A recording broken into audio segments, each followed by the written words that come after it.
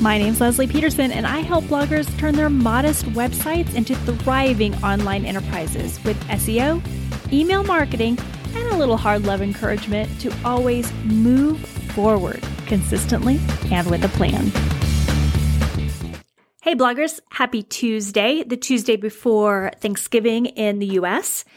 And it is this week of Thanksgiving that I typically do 3 things in my business that I want to encourage you to do as well. The first thing I do is I use this week to change the dates in my blog posts on the site. So for example, if I have the best things to do in XYZ city for 2023, then this is the time of year that I would change that to 2024. And there are a few exceptions. We'll go through that. But in general, that's when I do it. And I want to encourage you, though, not to just change the date, but to actually go into the content and make sure that everything is valid still. And also maybe do a little research and see if there's any new pieces of information that you can add to make that post more up to date, unless you just recently did an update on it. The other thing to keep in mind is that sometimes the date isn't just in the title. So you'll want to look through all of your content. Sometimes it might say, for example, we visited XYZ city in 2023. That's okay, I guess. But there's going to be other times where you talk about, something that's got a specific date on it. I try so hard to make sure that we're writing everything from an evergreen perspective, but it doesn't always happen. So just don't forget about the inside of your content also. The other thing I want to remind you guys about is that if you have a date in your permalink, you don't want to change it. When we change the permalink or the URL, it means that we have to start from scratch again. You lose the backlinks. You lose the page authority. You lose just the value of that URL. And it is a lot of value. So if you have the date in your URL, don't change the date. Most people aren't looking at the URL anyway. I have some really horrible URLs that I had just from the first couple months I was blogging, but they're still around because they're so valuable. So change the title, change the things inside the post, but please don't change the URL. And as you think about adding date-specific things or articles that have the date in it in the future, think about keeping the date out of the permalink and just changing that same article year after year after year. Now, the exception to the rule, I mentioned I would go over this, would be, of course, the seasonal content that we have through the rest of the year. So I'm not going to put 2024 Christmas events up. I'll keep that as 2023. The other thing would be the summer camps, for example.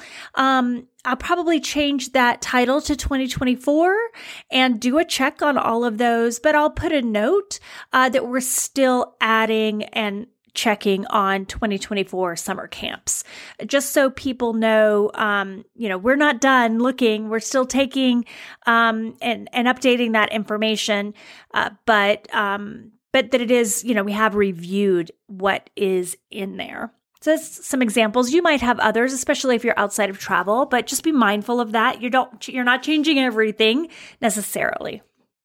Okay, that's the first thing I do the week of Thanksgiving here in the US. The second thing I do is put together my newsletter editorial calendar for the next year. So there is a podcast episode on things you should consider as you're building your newsletter editorial calendar. So I would encourage you to look at that.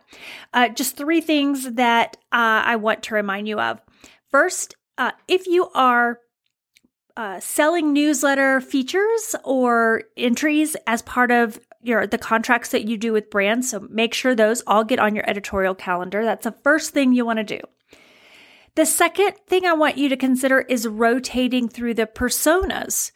I talked about this a little bit yesterday in yesterday's episode, but what we like to do, if we've got 8 personas, it doesn't work out that it's, I rotate perfectly through all 8, but I want to make sure, if one of our personas is coastal vacations, that I don't have, 4 weeks in a row of coastal vacations. So rotating through your personas. And then the next consideration is to look through the content that you had in your newsletter this year and see if there's new things you can add next year. Now, that means that you would have had to have kept track of what went into your newsletter. I'd encourage you to do that. I love Monday.com for that. But sometimes you're gonna have the same post that you're gonna share year after year. For me, it's pumpkin patches. I'm always gonna share pumpkin patches. I'm always gonna share summer camps. I'm always gonna share Christmas events. But there are some posts that are not, let's say, timely, and I want to make sure that I'm not just sharing the same ones over and over. I want to give a little love to all the content on the site, and I would encourage you to do the same.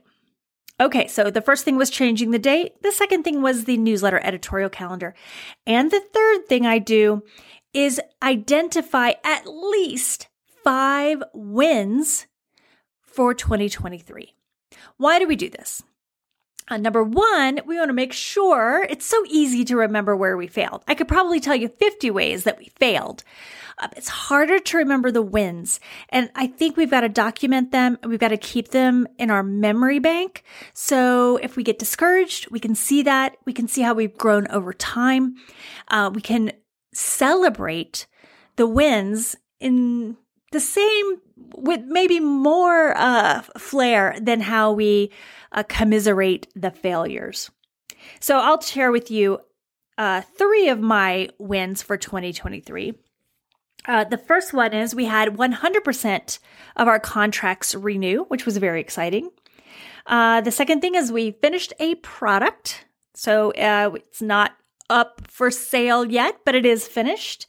And the third thing is that even with our aggressive purge of the newsletter, we still grew the email list by 10% and maintained a higher than 40, usually a 45% open rate. So those are 3 things. Even though this was a very difficult year, those are still 3 of the things that I'll be celebrating. And I'm still working on the rest of my 5. But it's just really important to remember the ways that we've won. There's a great book. I can't remember the author now, but it's The Gap and the Gain. I really encourage you to take a listen to that or read it. I say listen because I listen to the audio, because it's a great book about focusing on the gains that we've made instead of the gaps that exist and how the psychology of how that helps us. So if you're interested, check that out. But even if you don't check it out, I really encourage you to keep track of where you're winning, what you're doing well. The other reason you want to do it is simply so you can replicate it, so you can do it again next year. If there's no other reason, let it be that one. Okay, so that's it. Change the dates on the content on your site, finish your 2024 newsletter editorial calendar, and identify at least 5 wins that you had in 2023. Hey, real quick, this is Leslie, just dropping in to remind you that I have several free resources on my blog right now that I'd love you to get your hands on. Just head over to lesliepeterson.com. The link is in the show notes below, and grab my free blog post update checklist. Or if you're on a journey to fire up your blog's email newsletter, grab my free list of 52 newsletter connection prompts. With both of those, I'll include a video about how to use them to build a solid relationship with your subscribers or work towards doubling your traffic with updates. Grab both of those at lesliepeterson.com.